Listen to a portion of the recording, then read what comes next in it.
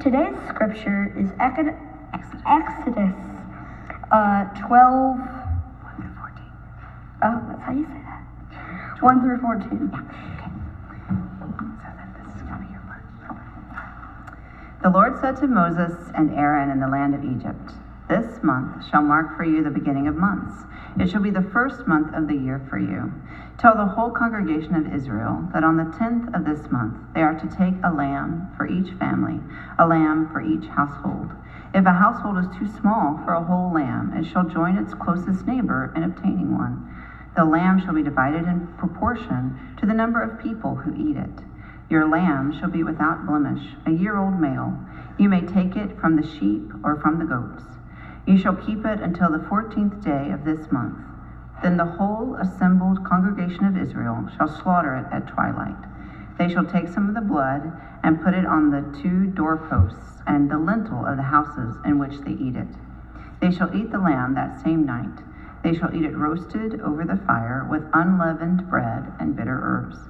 Do not eat it raw or boiled in water, but roast it over fire with its head, legs, and inner organs." You shall not let none of it remain until the morning. Anything that remains until the morning you shall burn. This is how you shall eat it. Your sandals on your feet, or your tennis shoes. Not everybody wears sandals, but you get the message. And your staff in your hand. And you shall not eat it quickly. It is the Passover of the Lord. For I will pass through the land of Egypt that night, and I will strike down every firstborn in the land of Egypt, both human beings and animals. On all the gods of Egypt I will execute judgments. I am the Lord. The blood shall be a sign for you on the houses where you live. When I see the blood, I will pass over you, and no plague shall destroy you when I strike the land of Egypt. 14. Wait, no, I don't say that. This day shall be a day of remembrance. You shall celebrate it as the festival to the Lord. Throughout your generations you shall observe it as perpetual ordinance. These are sacred stories. Thanks be to God.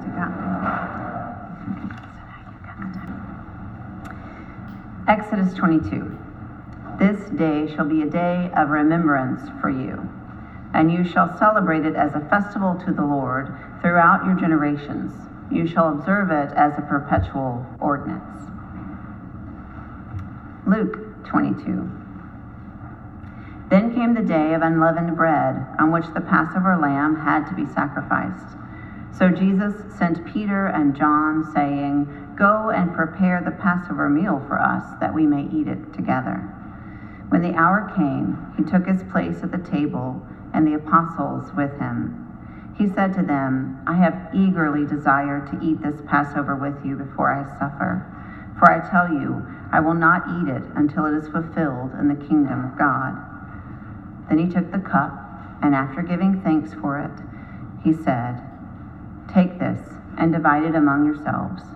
For I tell you that from now on I will not drink of the fruit of the vine until the kingdom of God comes." Then he took a loaf of bread, and when he had given thanks, he broke it and gave it to them, saying, "This is my body, which is given for you. Do this in remembrance of me." This day shall be a day of remembrance for you. Do this in remembrance of me. Remember, bring together, recall, hold it all together, remember. In addition to the sacred stories from Exodus and Luke, I invite you into the sacred story of the Lion King. Perhaps you've seen the Disney movie or the Broadway show. Perhaps you only know the Lion King through your knowledge of Hamlet. It is, in essence, the same story. I'm thinking of the Disney movie. There's a scene where Rafiki, who is a mandrill and the shaman of the Pride Lands, comes upon Simba. Simba is a lion. Simba has left the Pride Lands believing that he is at fault for his father Mufasa's death. Mufasa was the king of the Pride Lands.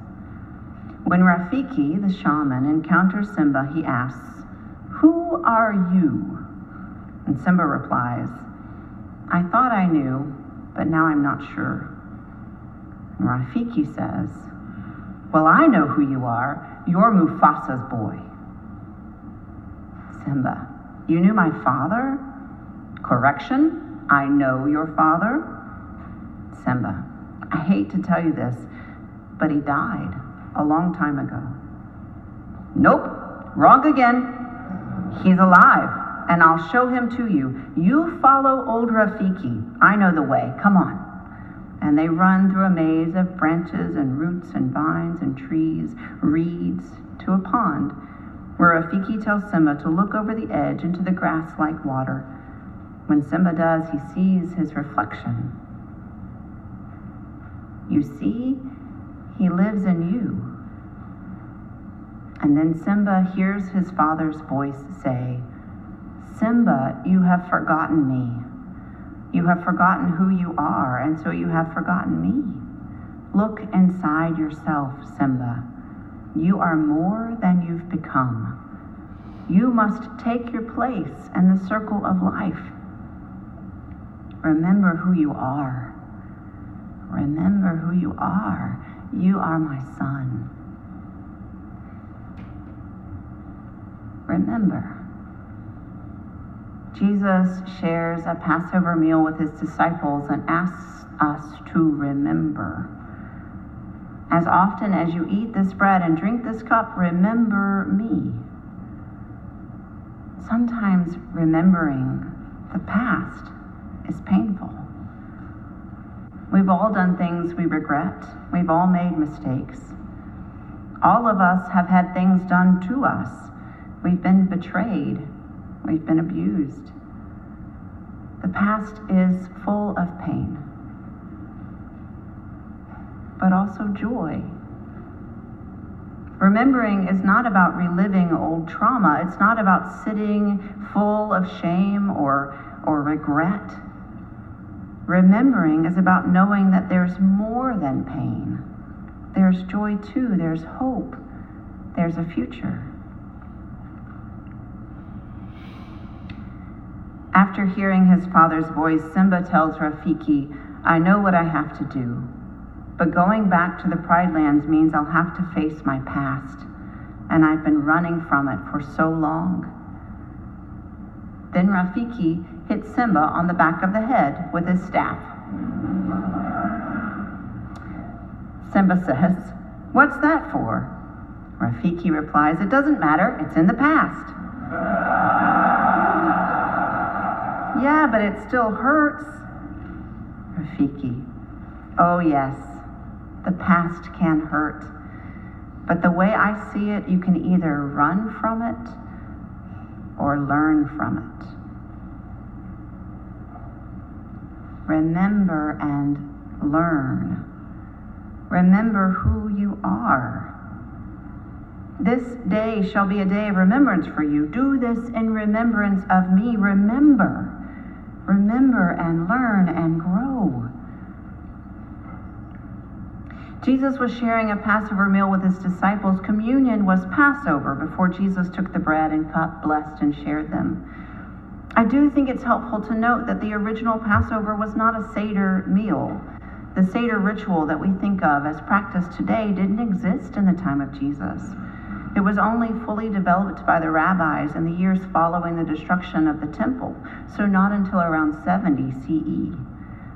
So at least 2 generations after Jesus. So Jesus wasn't sharing a Seder meal, but I'd like us to think about one component of modern Seder meals, which is often they share relevant political and social justice themes. They incorporate modern sources of oppression into their discussion of Passover. So it's not only the telling of the oppression and then freedom of the Hebrew people, but also the telling of those who are still oppressed, still enslaved, still facing injustices. Why do we do this? Why is this important? Why do our Jewish siblings talk about modern oppression when they're telling the story of the Hebrew people being freed? Why? Because we're not all free yet. The struggle for freedom is far from over. And one way we work for change is we tell the story. Remembering is storytelling. But storytelling can't just be happily ever after. It's not just good news. We need to be reminded of failures and mistakes, reminded of challenges as well as triumphs. We need courage, yes, but also compassion and empathy. Jesus and his disciples shared a Passover meal, a meal of unleavened bread, a meal that remembered the flight of the formerly enslaved Hebrew people out of oppressive Egypt. That original meal, though, cannot be separated from trauma. The plagues culminating in the deaths of all the firstborn of Egypt. The plagues were traumatic. Diseases and rivers of blood and destruction of crops, and now mass killing. This is trauma. Regardless of what really happened oh so long ago, telling the story and imagining the story invites us. It invites us to connect with our own experiences of injustice, of storms, of loss of livelihood, of death. If we only hear this story as a triumph for the Hebrew people, we're not listening. Yes, the Hebrew people are finally free, and they've watched their neighbors suffer, and they've suffered along with them. Remember who you are. Our remembering helps us face our own joys and sorrows. We've known difficult days. We've known joyful days. We are a resilient people. And so we remember. And we tap into empathy and compassion. We remember and we keep working for justice and freedom, for love and peace. We remember, and we refuse to give up on the dream of a realm of God where all are welcomed and cared for and cherished.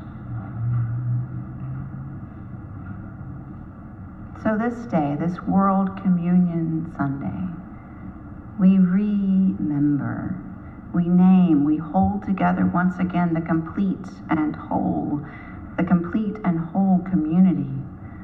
The suffering and the triumph, the pain and the joy. We remember who we are. Who are we? We are the children of divine love.